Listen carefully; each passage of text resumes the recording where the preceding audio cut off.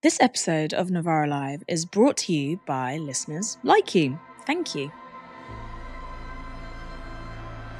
Welcome to Novara Live. I am once again Michael Walker, and today I'm joined by Helen at NoJusticeMTG on YouTube and Twitch. A pleasure to have you back. How are you doing?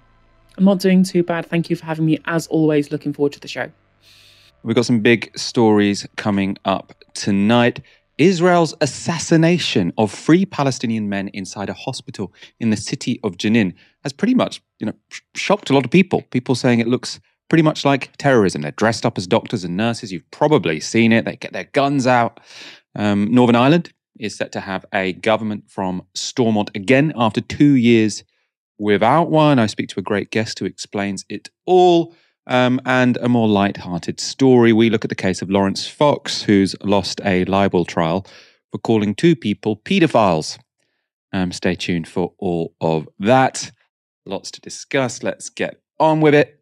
Like Joe Biden, the UK government has been consistently humiliated by Benjamin Netanyahu's public opposition to a 2-state solution in Israel-Palestine. The 2 countries have given Israel pretty much unconditional support in its genocidal war on Gaza. But when it comes to defining the purpose of that war, Netanyahu just hasn't been playing ball. Right? They say, we want a 2-state solution. This is all in aid of that. Netanyahu's like, no, I don't. I don't want a Palestinian state. We want all the land. Now, that potentially explains this development today. So Britain's Foreign Secretary, David Cameron, has said the UK is considering recognising a Palestinian state. Britain has long supported the creation of a Palestinian state, but has so far only suggested it would recognise one as part of a final agreement with Israel. So Israel obviously would have blocking power. Cameron is now suggesting Britain could recognise Palestine before then. In a speech on a trip to the Middle East, he said there would first have to be a new Palestinian authority, quote, stood up quickly with, quote, technocratic and good leaders able to govern Gaza. And he said this: together with that, almost most important of all is to give the Palestinian people a political horizon so that they can see that there is going to be irreversible progress to a 2-state solution and, crucially, the establishment of a Palestinian state. We have a responsibility there because we should be starting to set out what a Palestinian state would look like, what it would comprise, how it would work, and crucially, looking at the issue that as that happens, we will, with allies, look at the issue of recognizing a Palestinian state, including at the United Nations. That could be one of the things that helps to make this process irreversible. Now, recognizing the state of Palestine before a deal with Israel would not be a particularly radical move. The majority of the world's states already do that. So the vast majority, in fact, of states at the UN already recognize the state of Palestine. But it would have added significance as Britain is a key ally of Israel. So normally, we don't go along with the majority of the world when they are sort of criticizing Israel or supporting Palestine. David Cameron is suggesting that maybe he's moving in the right direction on that. The Palestinian ambassador to the UK, at least, appeared enthusiastic. Hussam Zomlot tweeted this: "This is historic. It is the first time a UK foreign secretary considers recognizing the state of Palestine bilaterally and in the UN as a contribution to a peaceful solution rather than an outcome. A UK recognition is both a Palestinian right and a British moral, political, legal and historical responsibility. If implemented, the Cameron Declaration would remove Israel's veto power over Palestinian statehood, would boost efforts towards a 2-state outcome, and would begin correcting the historic injustice inflicted on the Palestinian people by colonial Britain's Balfour Declaration." Now, I suppose there's sort of a couple of interpretations of what Hussam Zomlot has said here. It might be that he's somewhat concerned that this might be all talk from David Cameron. Of course, David Cameron isn't saying he wants to immediately recognize the state of Palestine. It's still sort of talking about it. It's still putting it into the long grass to some degree. He's just saying Israel won't have a veto. But I wonder if Hussam Zomlot is, trying to ramp up, I suppose, the significance of this statement, from David Cameron, because that would be in Palestine's interest. So he's called it the Cameron Declaration, which I think might be an attempt to sort of stroke David Cameron's ego, hoping that will make him sort of follow through on what he has intimated towards.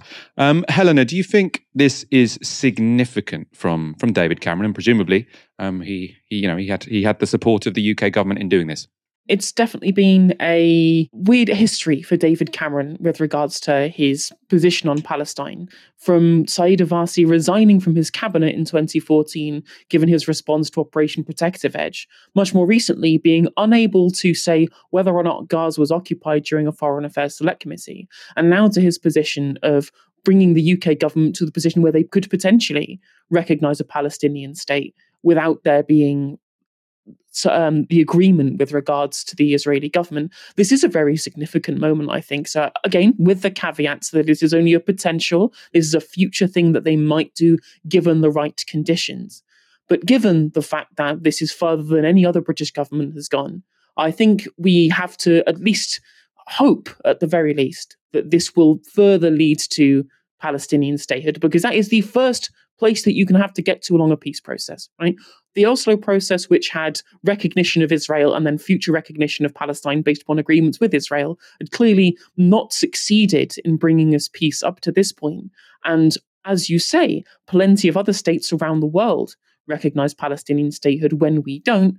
And I think that this has also been given the West's backing of Israel, this real roadblock towards a sustainable peace and a viable Palestinian state. I think there is a genuine concern amongst the current government in their proximity to what Israel have done so far, and are trying to at least recoup some of that ground in terms of their positioning, given their essentially carte blanche they've given to Israel during what they've done in Gaza and in the response to the ICJ judgment and provisional measures that have been ruled down. I feel that they do need to somewhat lessen their position of uncritical support of what Israel have been engaging in, given what we've seen, especially very recently with regards to this congregation of people there, including government ministers wanting to resettle Gaza, which would be in clear violation of international law, and the blockades along the Kerem Shalom border crossing. So that does seem to be where I think this position has come from, a desire to try and save face in the face of international pressure. What I would also say is that it does seem to be really frustrating being on the left a lot of the time, given that this has been the position of the left essentially for a very long time in terms of wanting to have some form of unilateral recognition of a Palestinian state without Israel being involved. This was essentially Jeremy Corbyn's position, at least ours was going to be immediate rather than with some conditions. And it's not even the current position of the Labour Party, who want to have Israel's permission to be able to do that recognition, which they changed only recently. So it seems very odd to me, especially since David Lammy, even in response to this, said that he welcomed the Conservative government's agreement with their position, that they just changed to not be that. And given that, whilst we understand on the left that this has to be the position on the road to peace, the fact that everyone else has taken so long to get to where we've been all the time, pretty grating, I must say. I'm not sure how united the left will be on this question, because obviously there are very strong divisions about the one state or the two state as a potential solution. Now, I always say, I think it would be strange to draw dividing lines when both are so far sort of in the future, when both seem quite unlikely. It would be strange, I think, for people to fall out over the one state, two state question. But I do know that some people, in a I don't think an unreasonable way, were almost appreciative that Netanyahu made what they think is a reality on the ground clear, right? So for lots of people, they think the two-state solution is basically just a farce, which is put forward by Western politicians and sort of Israeli liberals to mask the one-state reality, which is one of apartheid. And so there were many people sort of saying, yes, I mean, it's Netanyahu saying this isn't disgraceful. It's actually good that obviously Netanyahu is disgraceful, but him saying this is good because it's making explicit what has long been Israel's policy. And they want the world to sort of understand this not as a struggle for an independent Palestinian state next to Israel, but for the liberation of Palestine, or sort of the decolonization of Palestine, so it's no longer apartheid. I suppose the other view is to say that, the most realistic option, I mean, as I say, I'm agnostic about this. The most realistic option is to have two states, and the only way you're going to get there is with a shed load of pressure from international governments who say, look, Israel, you're going to have to let a viable Palestinian state come into being. You're going to have to take your settlers out of the West Bank, or we're going to put massive sanctions on you. I think either way, we need to put massive sanctions on Israel. And then the end state, as I say, I'm somewhat agnostic about.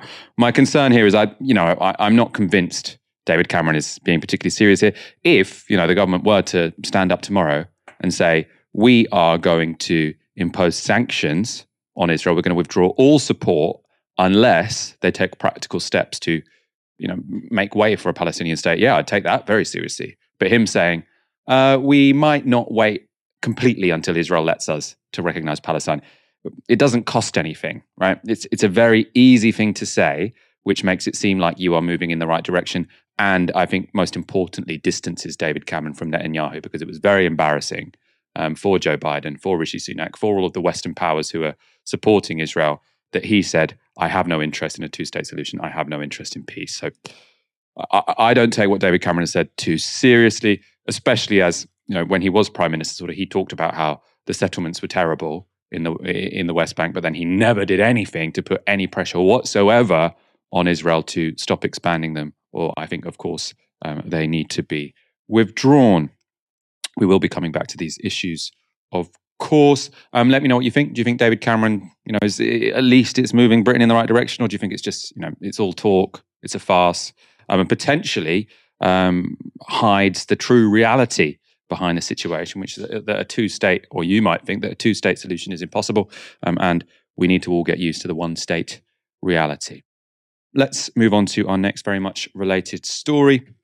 For nearly 4 months, Israel has conducted a violent assault on Gaza, but there has also been growing violence in the West Bank, with frequent raids on towns, hospitals, and civilians. According to the UN, over 360 Palestinians have been killed by Israeli forces or settlers in the West Bank since the 7th of October, and last night, Israel's aggression in the territory reached new heights. In the Ibn Sina hospital in Jenin, IDF soldiers disguised as medical staff and civilians made their way through a hospital corridor brandishing automatic weapons. As some of the soldiers moved out of view, one man was forced to his knees, where an item of clothing was taken from him and placed over his head. More soldiers moved through to other parts of the hospital, one carrying a wheelchair and another with a baby carrier in her hand, or his hand. Those soldiers went on to execute 3 Palestinians in the hospital. Footage of the aftermath of those killings shows blood-stained floors, walls, and bedding. Al Jazeera journalist Rory Challans reported that, quote, it does not look like there was any attempt to arrest these men. They were killed as they were sleeping. Hamas has confirmed that one of the men executed in the raid was a member of the group. The IDF says he was planning an imminent assault, quote, inspired by the October 7th attack. But the head of surgery at the hospital told NPR that the man was a patient, paralyzed and in a wheelchair. Of course, the hospital was also full of other patients and civilian visitors. The head of surgery also said this: they raided one of the floors in the hospital and attacked the hospital staff. They raided one of the patient's rooms and killed him and the people who were in the room with him, his brother and friend. He's also reported as saying this: what happened is a precedent. There was never an assassination inside a hospital. There were arrests and assaults, but not an assassination. Islamic Jihad has said that the other 2 men assassinated were their members. Hamas has called the killings, quote, a vile crime that will not go without response. It added, quote, the resistance forces who have sworn to fight the occupation until it is expelled are not afraid of the assassination policy. So Hamas says they aren't afraid of Israel's assassination policy, and some Western observers aren't impressed by it. This was Sky's military analyst, Michael Clark. So it was an assassination. Now, in terms of the legality of this, after 7th of October, there is a legal justification for that, whether you believe it or not, but they can claim that this is legal. They've been going after Hamas wherever they find them because of what they are and what they do. But doing it in that way is very suspect and is tactically foolish because it makes Israel look like Hamas. It makes it look as if they're doing Hamas's job. What they should do, and this is the counsel of perfection, is that they should go in as uniformed police or uniformed troops, surround it, try to arrest the people they're after, and if they resist, then you shoot them. That's what you're supposed to do. Of course, it's very hard to do. But taking on this sort of assassination by playing at being hospital employees is not a clever idea tactically, because it just strengthens everything that people say about the IDF and what they're doing in Gaza. It strengthens that sense that they're behaving a bit like the terrorists themselves. The IDF are behaving a bit like terrorists themselves. right? We've been saying that for months, of course, but you don't expect to see that frankness from the mainstream media. Clark's claim about the legality of the assassination is at least questionable, though. Killing wounded fighters or those receiving medical attention is a violation of Article 12 of the Geneva Convention, of which Israel is a signatory. Perfidy is also a war crime. So I only learned this today. It's defined in the Geneva Conventions and means tricking an adversary into believing you have civilian protection before betraying that confidence. Now, dressing up as a doctor to kill an enemy definitely fits that definition. It seems like the characteristic example, really, of that perfidy. You dress up as a doctor or a nurse, go into a hospital, then unleash your weapons, your guns, and take a few patients out. Now, whether or not they were members of a militant organization, that to me doesn't seem like it conforms to the rules of war. Look out for that next time Israel's in The Hague. Let's go straight on to our next story. We'll be coming back to Palestine later in the show. Northern Ireland has not had a functioning government for nearly 2 years, but that looks set to change after the Democratic Unionist Party agreed a new deal with the UK government that's set to restore power sharing to Stormont. This was DUP leader Geoffrey Donaldson announcing the deal. The party has concluded that subject to the binding commitments between the Democratic Unionist Party and the UK government being fully and faithfully delivered as agreed, including the tabling and passing of new legislative measures in Parliament and final agreement on a timetable, the package of measures in totality does provide a basis for our party to nominate members to the Northern Ireland Executive, thus seeing the restoration of the locally elected institutions. The DUP collapsed the power-sharing government in February 2022 in protest at the Northern Ireland Protocol, effectively shutting down the region's administration. That protocol, of course, was Boris Johnson's so-called oven-ready post-Brexit arrangement that created what the DUP saw as trade barriers between Britain and Northern Ireland. So essentially, they thought a threat to the Union. Then, in May 2022, the Nationalist Party Sinn Féin won the most seats in Northern Ireland's Assembly election, making it the largest party in the region for the first time. Sinn Féin elected Michelle O'Neill as Stormont's first minister. The DUP came second in that election, losing its top spot in Stormont. But because the Good Friday Agreement guarantees that power in Northern Ireland must be shared between nationalists and unionists, the DUP had the right to elect the Deputy First Minister, but the DUP refused, meaning that no new government could be formed. What all this meant is that no new laws have been made, no new budgets have been drawn up, and the people of Northern Ireland have been left without any political representation. And Sinn Féin called a press conference today. Future First Minister Michelle O'Neill appeared alongside party leader Mary Lou McDonald, and this is what McDonald had to say. I very much welcome the fact that the DUP have now moved to explicitly recognise and respect the outcome of that Assembly election. And we look forward now to getting the job done, getting ministers in place, having MLAs return to the chamber, and of course, Michelle O'Neill taking up position as First Minister. And of course, that will be a moment of very great significance, not simply because we haven't had government for so long, but because, of course, it will be the first time that we will have a Sinn Féin First Minister, a Nationalist First Minister. So a mark, I suppose, of the extent of change that has occurred here in the North and indeed right across Ireland. The deal agreed with the DUP was negotiated with the UK Northern Ireland Secretary Chris Heaton-Harris. I believe that all the conditions are now in place for the Assembly to return, and I look forward very much to the restoration of the institutions at Stormont as soon as possible. There was a financial package worth over £3 billion offered to the parties before Christmas. This will absolutely be available to an incoming executive. So not a lot of clues about the deal there, except that £3 billion will be offered as a sweetener. Earlier today, I spoke to Niamh Campbell, a reporter with the Belfast Telegraph, who has been covering the DUP's deal announcement. Whenever Sinn Féin brought the government down, we were without an assembly for 3 years. We are now 4 days ahead of the 2-year anniversary of the DUP bringing down power sharing in February 2022. It has gotten to the stage, I think, where Jeffrey Donaldson and many of the people within his party have realised that it can't really go on for much longer. We've seen increased tensions, increased criticisms. Public service workers here have been on, it seems like, just countless strikes by this stage, and it's apparent that Chris Heaton-Harris and the Conservative government aren't going to release the funds to get them on par with the rest of their counterparts in the rest of the UK who have gotten their pay rises. The government offered, initially it was £2.5 billion in funding that they were going to give in a financial package to Northern Ireland, obviously on the condition that devolution would be restored. They had talks with all the parties here in Hillsborough just before Christmas. Chris Heaton-Harris was there for one of the days.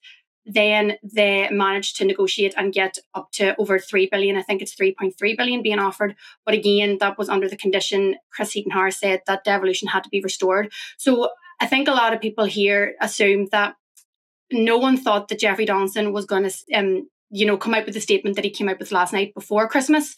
But a lot of people did think that it would be coming in January. But I think it has gotten to the stage now where he's realised, and I believe the majority of his party members as well, and maybe the quieter voices within unionism, quite often the hardliners tend to be the louder ones. We saw that with quite a lot of the protesters that were outside the DUP's party executive meeting last night. But a lot more of the quieter, more maybe not as hardline unionists within the party and within its voters have realised that I think enough is enough now, and people need to get back to government for the people of Northern Ireland that voted for them.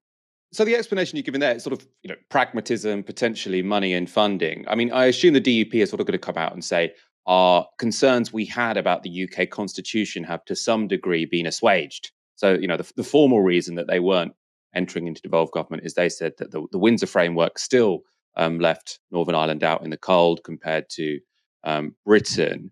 As I understand it, as you say, there are some unionists who aren't happy with that. They think that this is probably going to be a bit of a fudge. The constitutional issue still remains. They're not happy about it. And I know there was a very dramatic meeting last night that you were reporting from.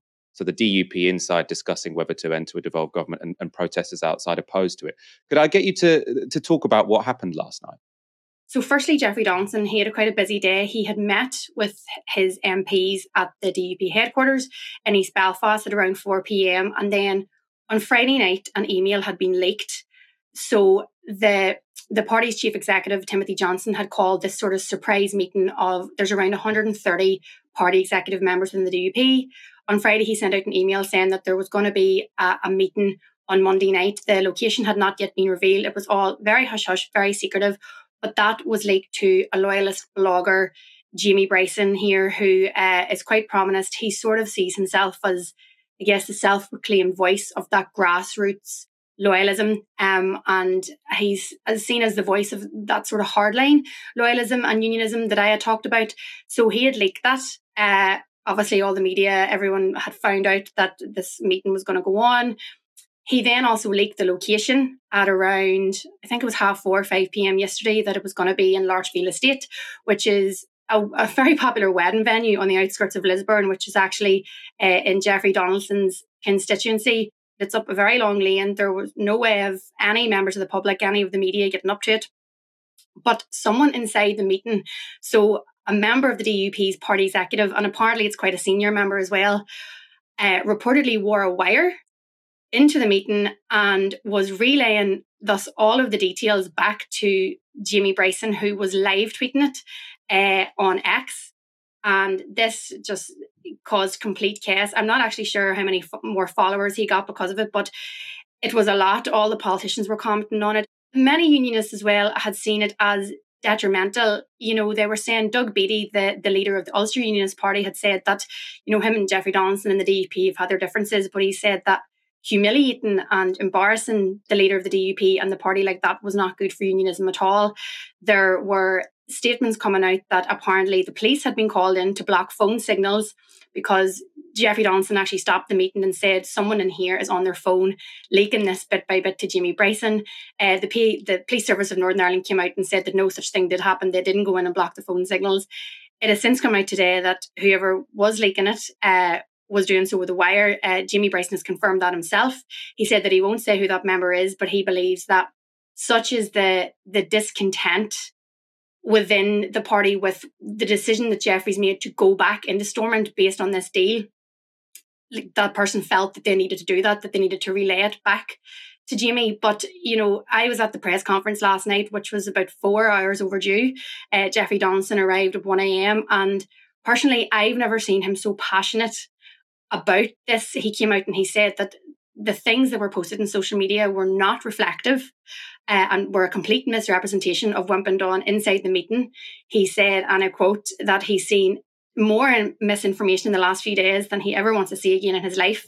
One of the journalists had asked him whether he feels that the word betrayal had been used because of those more hardline voters and members of his party that don't want him to go back because they feel the DUP's 7 tests haven't been met by the government to get them back into power sharing. And Jeffrey had replied that never had the word betrayal been used among the party in that way, but the word betrayal was used last night, for the person that had been leaking all of that information outside. So he's very, very passionate about it, and I do believe that it added a lot more stress to an already stressful day for him. One thing that's going to be interesting about this story for people in Britain is this idea that there hasn't been a regional government for almost 2 years now. I mean, has that really affected people? Have ordinary people in Northern Ireland noticed the absence of Stormont, or is this, a sort of political story that only political nerds are following? A lot of people will tell you, people on the street will say, it hasn't affected my day-to-day life. We've been here before. I try to explain this in really simplified terms to my friends because they are so disillusioned. A lot of people don't even see the point in voting anymore because we faced this road before whenever Sinn Féin brought down the government in 2017. It's happened again. I mean, and I think for people in the mainland UK, they probably do think it's ridiculous. How can we go without, how is that even allowed to happen? But it does, I think it actually affects people a lot more than they do realise. Obviously, as we were saying, those public service workers, health workers, nurses, teachers, transport workers, so many people haven't been able to get their pay rises, as I said before, to match with their counterparts in the rest of the UK because that money's been frozen to them. The health service here is completely crumbling regardless of that anyway. That's another thing on top of it. There's just so many laws that can't be passed. There are laws that were ready to be passed but are at a stalemate now because the government was brought down. For example, things that I learned, just reporting on other things, it all comes back to this. It all comes back to having a stalemate at Stormont. There are, I think, something around 18,000 houses that are sitting empty in Northern Ireland at the minute, and we're facing a severe homelessness crisis. People live in hotels, people sofa surfing, people on the streets, but there's nearly 20,000 houses that are just sitting empty. And apparently the legislation is sitting there ready to go to implement a new strategy to get these houses sort of brought up to living standards, to get people in there. But they can't do it because they don't have a minister to sign off on it. So there's so many things like this that have knock-on effects. And it is sort of sad that the politicians here and the way politics has gone has left so many people leaving so disillusioned. And so many people I know just said that they don't feel like there's any point in voting again. They see a lot of the green and orange, a lot of the parties as being the same. Hopefully it can translate to them that we do need Stormont up and running again. It'll work better if it is up and running again, for all those laws like that to be passed through. But it's the politicians' fault that so many people have been led to feel that way here over the past few years. The Belfast Telegraph, who you write for, it's sort of usually associated with political unionism. And this is going to be the first time that in Stormont, the First Minister is a nationalist, so from Sinn Féin. I mean, could you talk about the significance of that and how that's being felt, I suppose, both in nationalist and unionist communities in Northern Ireland? Hardline unionists won't like it. I think the more moderate unionists don't really mind. Similar on the national side as well. Obviously, it's great and it's historic day for nationalism. One thing about Michelle O'Neill as well, though, she has no direct links with the Troubles herself. She wasn't in the IRA or anything like that, as many previous members of Sinn Féin have been. So it's massively historic. The fact that she is, she's a working class woman that comes from rural County Tyrone. She's actually not too far away from where I'm from. It is historic, but I think a lot of people as well have tried to claim, a lot of hardline Republicans on the other side of the coin have tried to claim that maybe Jeffrey hasn't been going back into power because of that, because that the DUP don't want to go into power sharing with a Sinn Féin nationalist First Minister. But I don't think that is true. I really don't.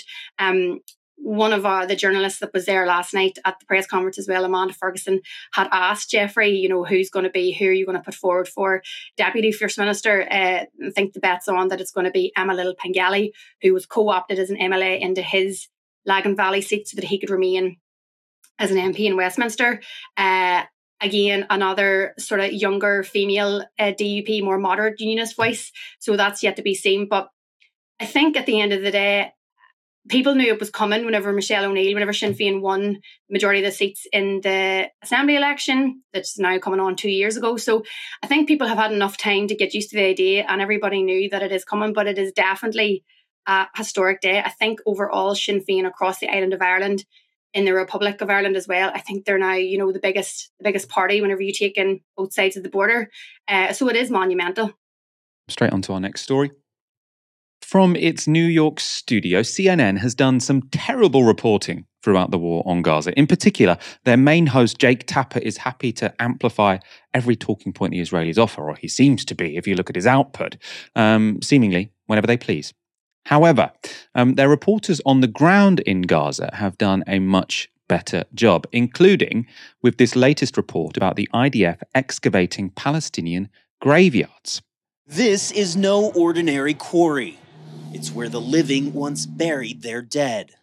Gaza's Bani Sahela cemetery, hollowed out by Israeli excavators. These were all graves. This was a cemetery, but the military says that they were forced to come in here because they discovered a Hamas tunnel running right underneath that cemetery. But the Israeli military failed to prove that stunning claim during a 3-hour tour of the area. They invited us here a week after we first uncovered this graveyard's partial destruction using satellite imagery, part of a CNN investigation that found 16 cemeteries in Gaza damaged or destroyed by the Israeli military. This whole area here is a military compound. From the mosque over there, underneath the graveyard, all the way down north and south. My forces, the beginning, we try to flank this area, were fired from this area again and again and again. They couldn't understand why. So that's how you determined that there was a tunnel here, because you were being fired upon? Yes, sir. So the context of this report is really interesting, right? The IDF didn't randomly decide to take CNN to a Palestinian graveyard they dug up. They didn't think, this would be a great thing to show CNN. CNN, come to this graveyard we've dug up. No. Instead, CNN discovered that the Israelis had been digging up graveyards by looking at satellite imagery, right? So they sort of discovered this against the IDF's will, and now the IDF are trying to cover their backs. They're saying what you thought you saw, actually there's a different story here. So let's see what evidence the IDF managed to muster that these graveyards were a legitimate target for destruction.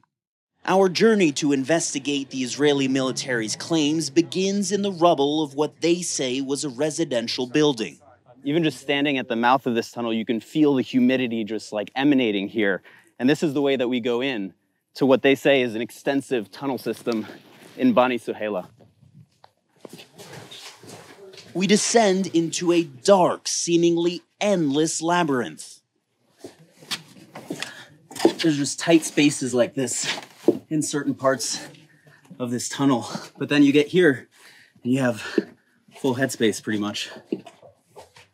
All throughout it, you can see that there's electricity, there's telecommunications.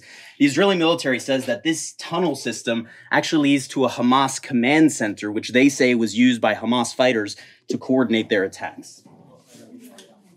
The Israeli military says this is that command center.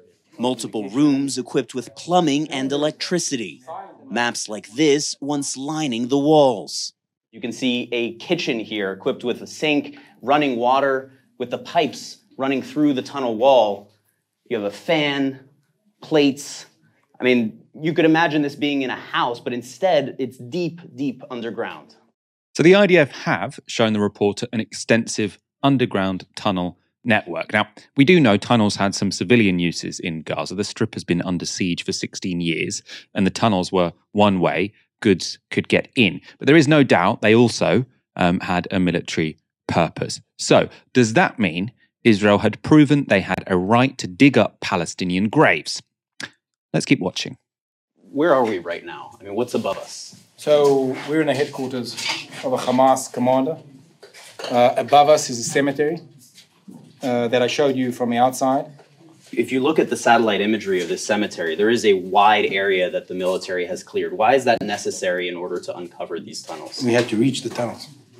We had to uncover the tunnels. We had to prevent from the enemy to flank us.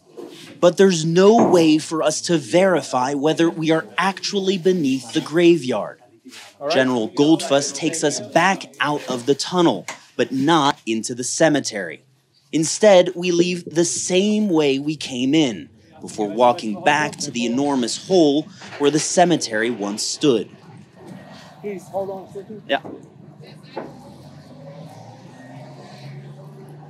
We're asking the general if we can actually see the shaft to the tunnel. But the answer is no. So? There's all kinds of machinery which I don't want you to take pictures of. With security my force. But what about if we don't film it? We just look with our eyes. And then you might fall in. The whole thing can collapse. Or you have to walk to the edge. The edge is not secured. It can collapse. There's machinery, so on. It's not something I'm going to take a risk on. Can you show me proof the tunnels you just showed me are actually under the graveyard you destroyed? No, because you can't film the military equipment. Okay, can we look with our eyes? No, you might fall down the hole. Right? It's a very, I do have a girlfriend, but she goes to another school vibe. Right? It was not convincing. And it gets worse. The Israeli military later provided this drone footage, showing the tunnel shaft we entered and another one nearby. CNN geolocated the footage using this satellite image. This outline shows where the cemetery once stood, and these are the two tunnel entrances clearly outside the graveyard. As for the tunnel they say they found here, where the cemetery once stood, the military never provided any evidence. Now, you've got to remember, right, CNN, I think, discovered around 16, didn't they say? 16 cemeteries that had been destroyed by the IDF. And this was the IDF's attempt to say, oh no, this wasn't just an act of cultural vandalism, a desecration of the Palestinian dead. No, this was a military mission that was necessary to get these tunnels. Now, of all of the cemeteries they had destroyed, one can presume that the IDF chose the one to show CNN that they thought was most persuasive.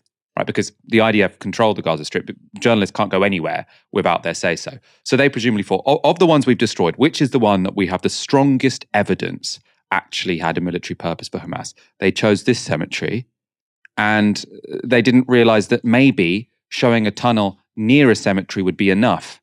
For a decent journalist, they would want to see that the tunnel was actually under the cemetery, and they could provide no evidence, which suggests there isn't a tunnel under the cemetery, right? Because if you've got, the IDF are in complete control of this area, if there is a tunnel under that cemetery, they would be able to show it to CNN.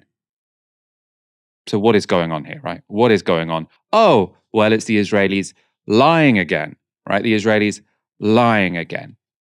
There were moments in that clip where I I thought the ridiculousness of what the IDF general was saying was sort of entertaining. Oh no, you might fall down the hole. Right, there is a sort of dark humor to it. But this is incredibly serious.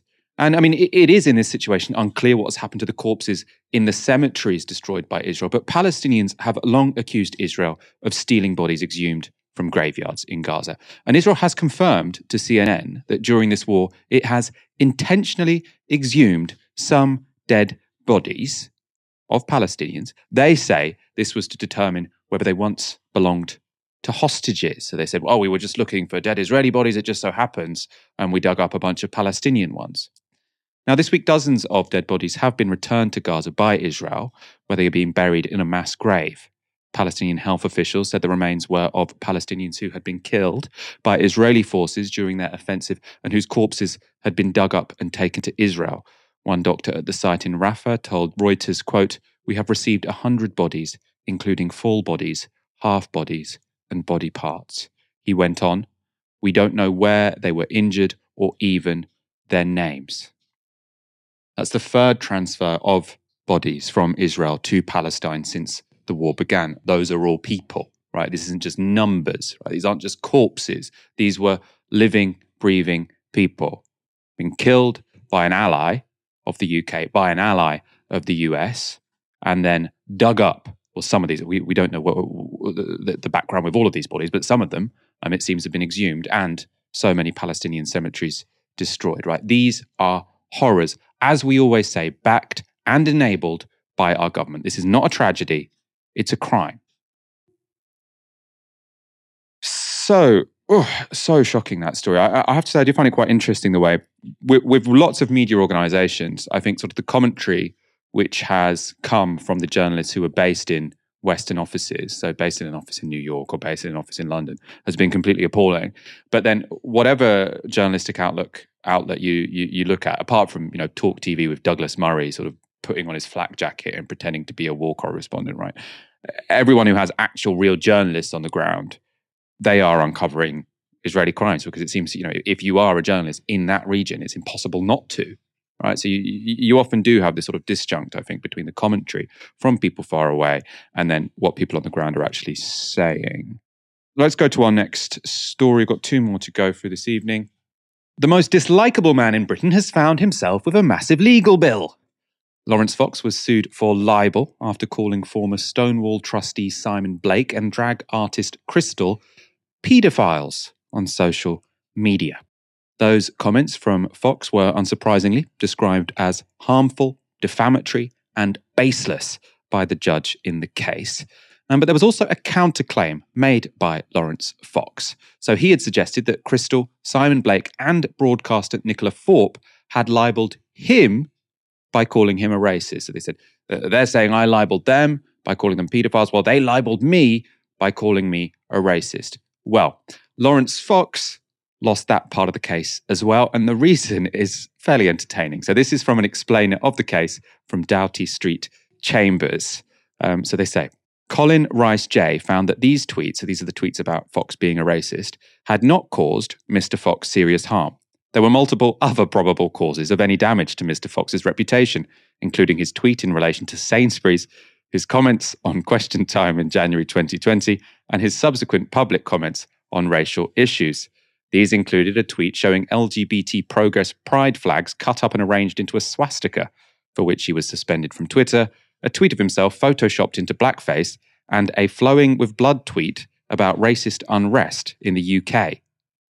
B, so the judge, having ruled that Mr. Fox had not suffered serious harm for the tweets alleging that he was racist, the court declined to rule on the defences of truth and honest opinion, right? So this is why this is entertaining.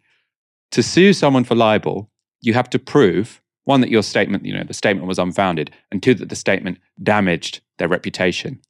And what's happened here is the judge has said, well, we're not even going to bother seeing if the tweet was founded, because this guy's reputation couldn't get much lower, right?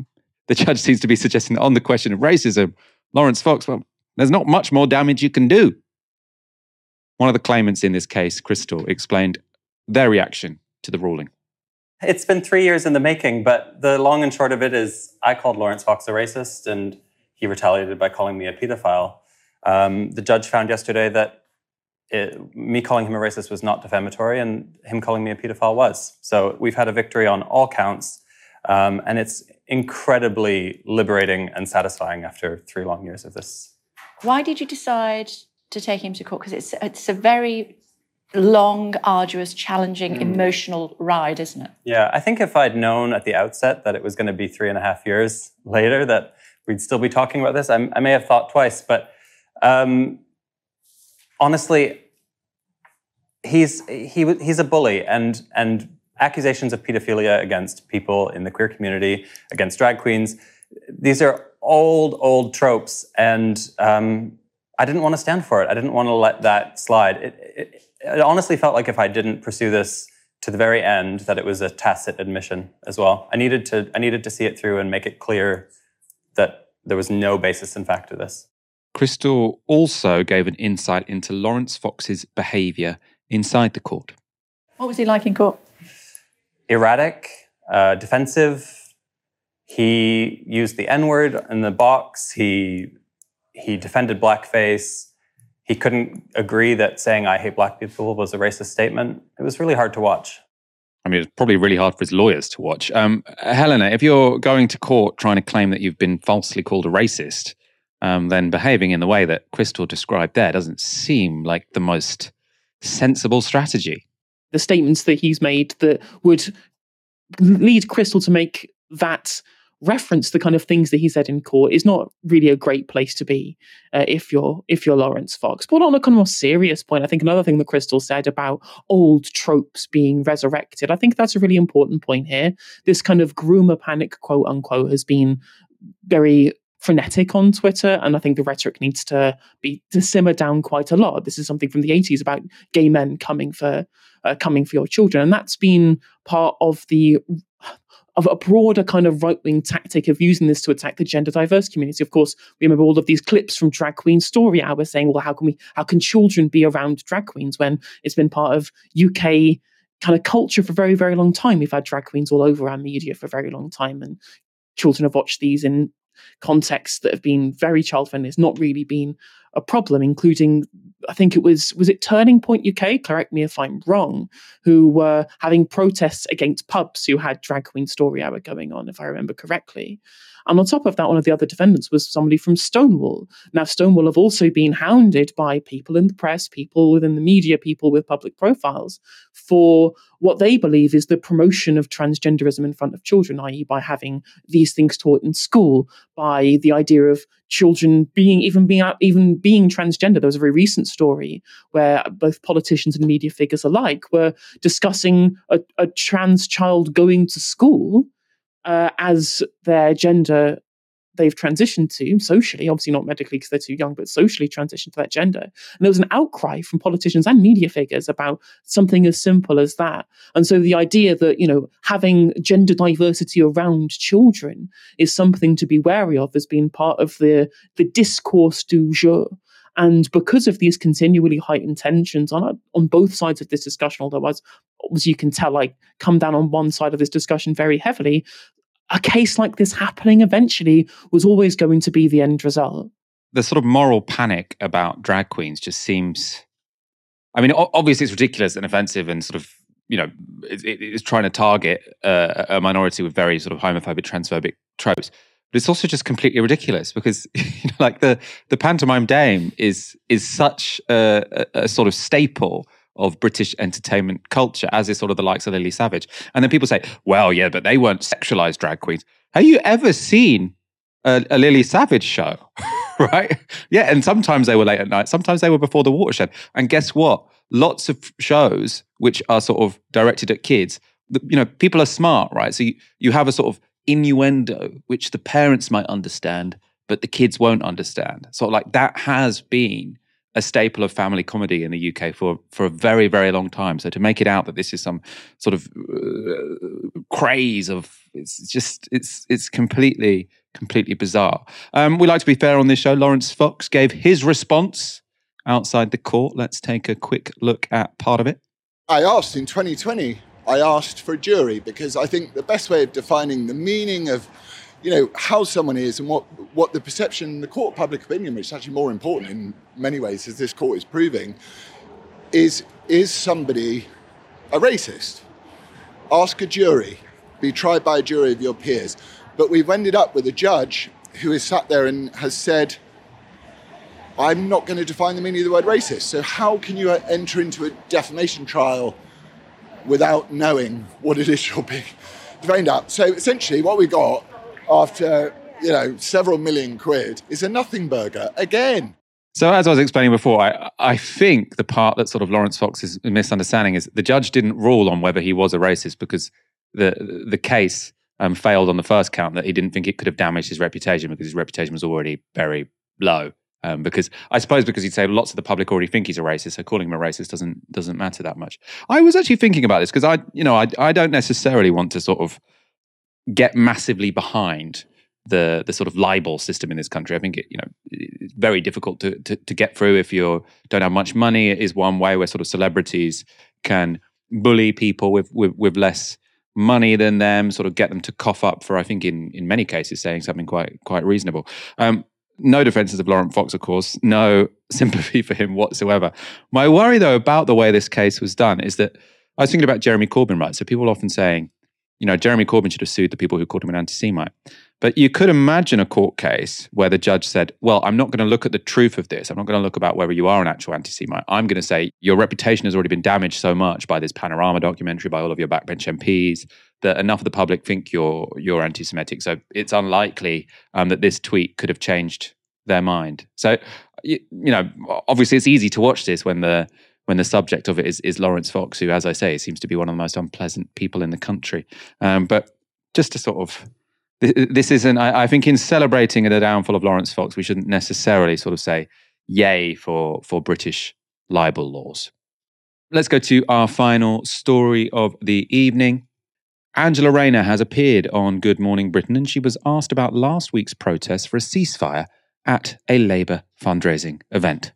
On Friday, you were driven away in a police car after you and your colleague Jonathan Reynolds confronted by pro-Palestine supporters and campaigners.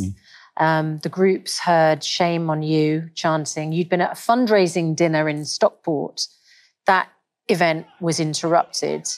And a woman was filmed shouting, "What kind of feminist are you? 15,000 women and children dead, and you tout yourself a modern-day feminist." There is strong feeling, isn't there? And I understand that strong feeling. I would do everything I possibly could to stop what's happening in the Middle East. On a ceasefire, but that is not going to stop. Realistically, what we're trying to do at the moment is bring about a ceasefire, bring about the release of those hostages, and bring about a two-state solution for that area. I would give everything to make that happen. I'm a mother myself. I've been, looking at what's happening in that region for many decades as a trade unionist, let alone as a member of Parliament. I would do whatever it takes to get to that position. We are trying to do that. And in fairness, every single member of Parliament wants to see that. I don't think there is any member of Parliament in the UK that wants to see that. Can you just explain to those protesters why you won't vote for it?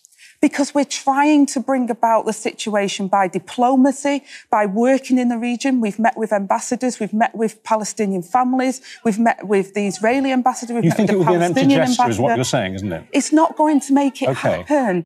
That was the biggest piece of crap I think I've actually heard since the start of this war, because it's just absolute hot air.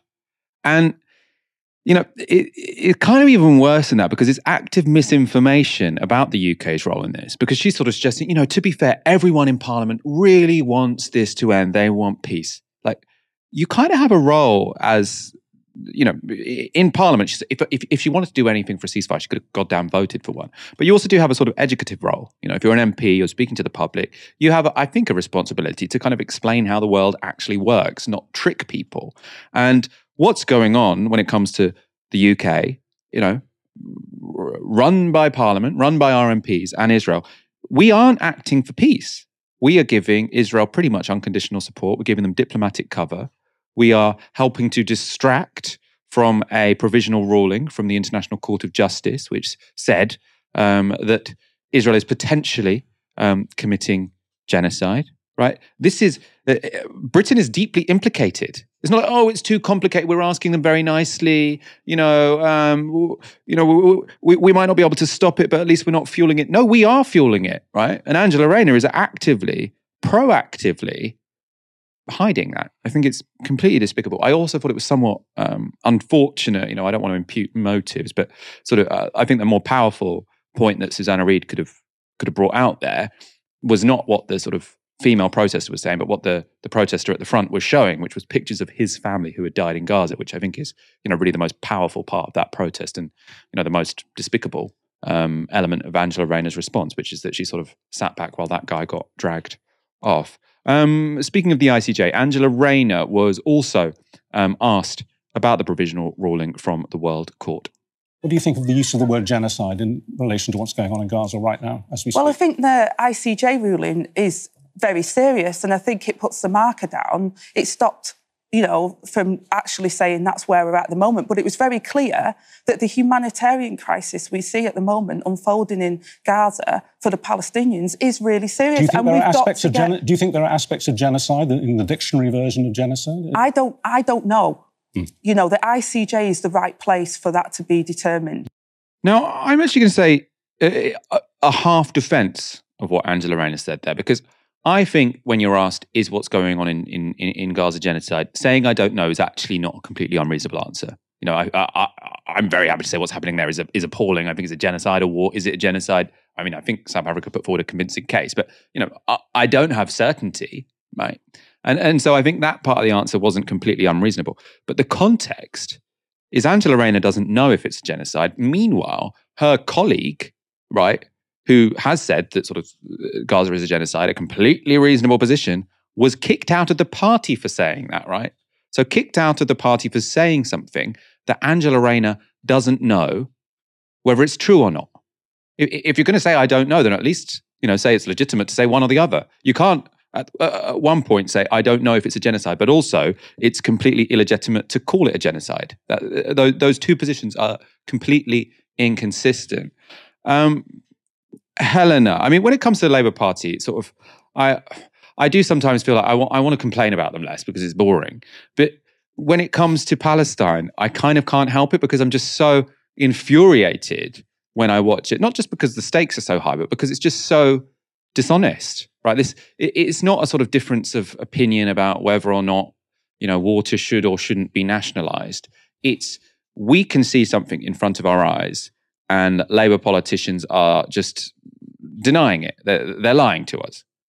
I mean, it is basically what every single Labour Party position is at the moment. The metric is not, is this the correct and or moral and or ideological thing for us to support? It is what is most likely to win us the next election. Now, I don't think that's necessarily true. 70% of the people in the country support a ceasefire in Gaza. So I'm not even sure that their position that they're trying to take here is necessarily the correct tactical one. And I wanted to go even further on your point there when you said that I think it's fine to say that you don't know in a complex legal situation like the definition of whether what's happening is a genocide.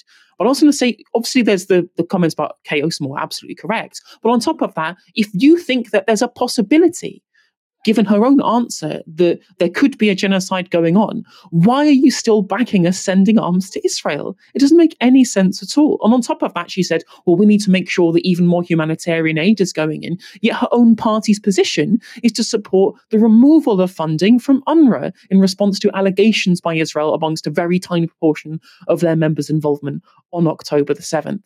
My second point I wanted to make is about her comments regarding the ceasefire, saying, well, we need to get hostages free. And, us just saying a ceasefire does nothing. It's potentially performative. Well, the first step towards having a hostage deal is to ensure that the fighting stops, which means you need to have a ceasefire. I mean, regardless of what you think about him, I have very low opinions of him. But regardless, Osama Hamdan of the Hamas Politburo was doing a conference in Beirut recently, talking about the ideas of, well, we would like to see a hostage deal in response to an immediate ceasefire with international guarantees. And so there is clearly a route for calling for an immediate ceasefire so that a hostage deal can be made.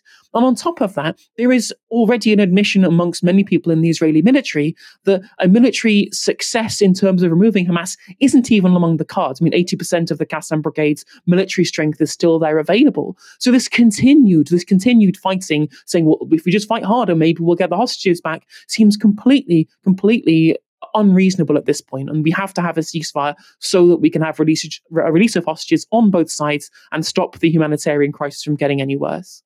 I think that was very well put, Helena. Thank you so much for joining me this evening, as ever. It's been a pleasure to be here, as always. Thank you very much.